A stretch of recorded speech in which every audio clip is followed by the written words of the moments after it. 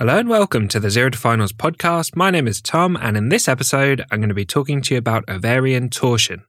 And if you want to find written notes on this topic, you can find them at zerotofinals.com/ovarian torsion or in the gynecology section of the Zero to Finals Obstetrics and Gynecology book. So let's get straight into it. Ovarian torsion is a condition where the ovary twists in relation to the surrounding connective tissue, fallopian tube, and blood supply. And the connective tissue, fallopian tube, and blood supply together are called the adnexa. Ovarian torsion is usually due to an ovarian mass larger than 5 centimeters, such as a cyst or a tumor. It's more likely to occur with benign tumors. It's also more likely to occur during pregnancy. Ovarian torsion can happen with normal ovaries in young girls before menarche, before their first period. And this is because girls before their first period, before puberty, have longer infundibulopelvic ligaments that hold the ovaries in place, and this means the ovary can twist more easily. Twisting of the adnexa and the blood supply to the ovary leads to ischemia. If the torsion persists, necrosis will occur and the function of that ovary will be lost. Therefore, ovarian torsion is an emergency where a delay in treatment can have significant consequences.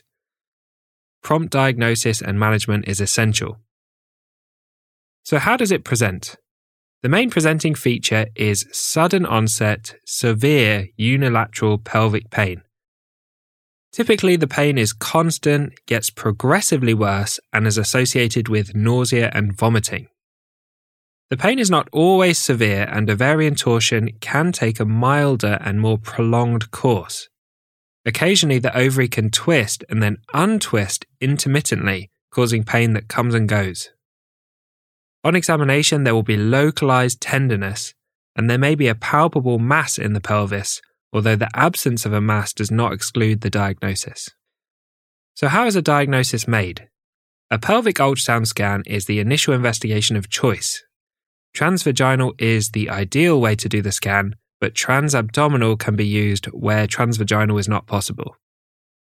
The ultrasound scan may show the whirlpool sign, free fluid in the pelvis, and edema of the ovary. Performing Doppler studies may show a lack of blood flow to the ovary. A definitive diagnosis is made with laparoscopic surgery. So how is ovarian torsion managed?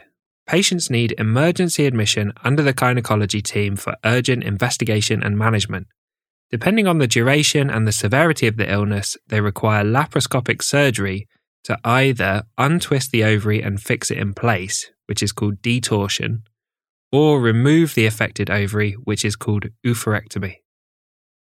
The decision whether to save the ovary or remove it is made during the operation, based on a visual inspection of the ovary.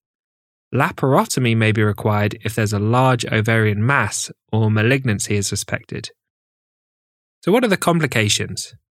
A delay in treating ovarian torsion can result in a loss of function of that ovary. The other ovary can usually compensate, so fertility is not typically affected. Where this is the only functioning ovary, loss of function leads to infertility and menopause.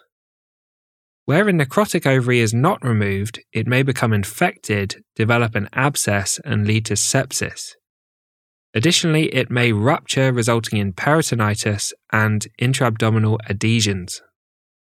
So thanks for listening to this episode on ovarian torsion. As always, a big thank you to Harry Watchman for perfectly editing the podcast, and I hope you join us for the next episode where we'll talk about Asherman syndrome.